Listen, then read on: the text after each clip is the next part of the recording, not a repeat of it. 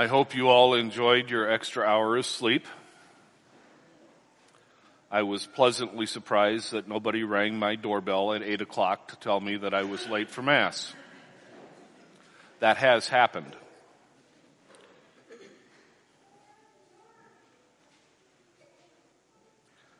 When I hear that first reading from the book of Kings, and we get to the part where it talks about Elijah asking the woman for a glass of water and a bit of bread, I can only imagine the eye roll she gave him after she had already told him that she didn't have enough except for her and her son, and he insists that she still give him something to eat. Not having heard yet the promise of God that her jar of flour and her jar of oil would not run dry. It had to be exasperating for her. And yet she complies, and the Lord's promise is fulfilled for her. It might seem like a small thing, but it is really a very large gift that God gives her. In our opening preface to the penitential rite today, we heard the words, "And the Lord gives out of his generosity." And as we enter this season of Thanksgiving and in preparation for the beginning of the new liturgical year, it's probably a good time for us to reflect on the ways that God has been generous to each and every one of us today and in the past, and how we hope for his generosity in the future.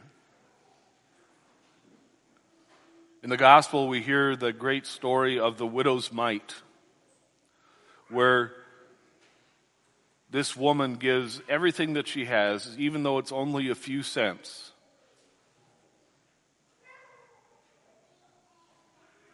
And she gives it because she cares about the upkeep of the temple.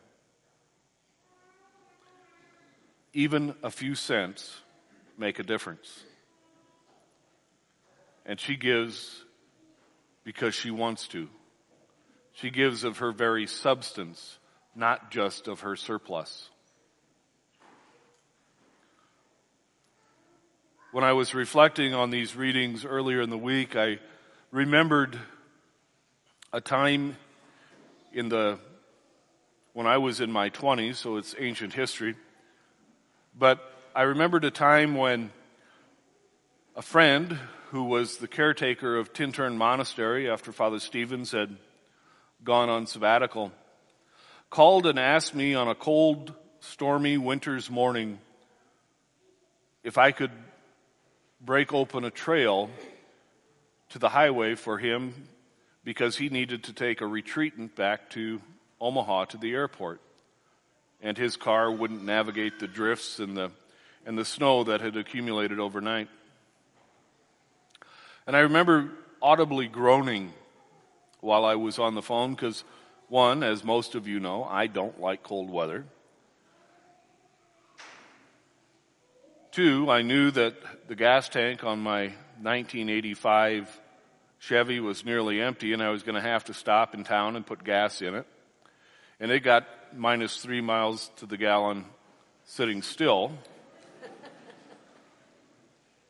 And I also knew that the gas that I was going to put in was the last cash that I had until payday.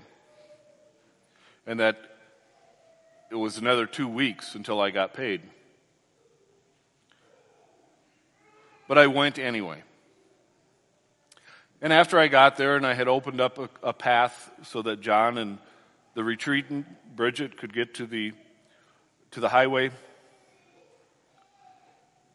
John met me at the door and he got had the car loaded up and ready to go, and he said, "Would you just walk through and make sure I got everything locked up and turned off that needs to be?" So I did. I walked through and I made sure the doors were locked and the thermostats were turned down and the lights were turned off and all those fun things.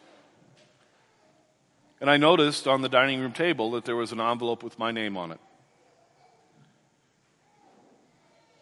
I opened it up and there was a $100 bill. It got me enough gas to get home and kept me fed until payday. The providence and the generosity of God in action. God continues to work in each and every one of our lives, day in and day out. We just sometimes have to remember to open our eyes to see what He has done for us. And He invites us not to give of our surplus, but to give of our very substance in the proclamation of the kingdom. In the next few weeks, some of you will be receiving phone calls from myself, Father Sund, or Father Burkhalter, or possibly Deacon MJ or somebody else on the staff, inviting you to join us in a small group during the season of Advent. And others will be receiving a call after the first of the year to join us in small groups during the season of Lent. Just simply an opportunity for us to pray together and to learn and to share our stories with each other. It's not a huge commitment, but it's an important one. Because until we get to know our own stories and the stories of those who are seated around us week in and week out, we can become hesitant to share our own kerygma, our own proclamation of the faith with our friends, our family, and our neighbors. It's just a small way of giving a little of our substance for the good of all.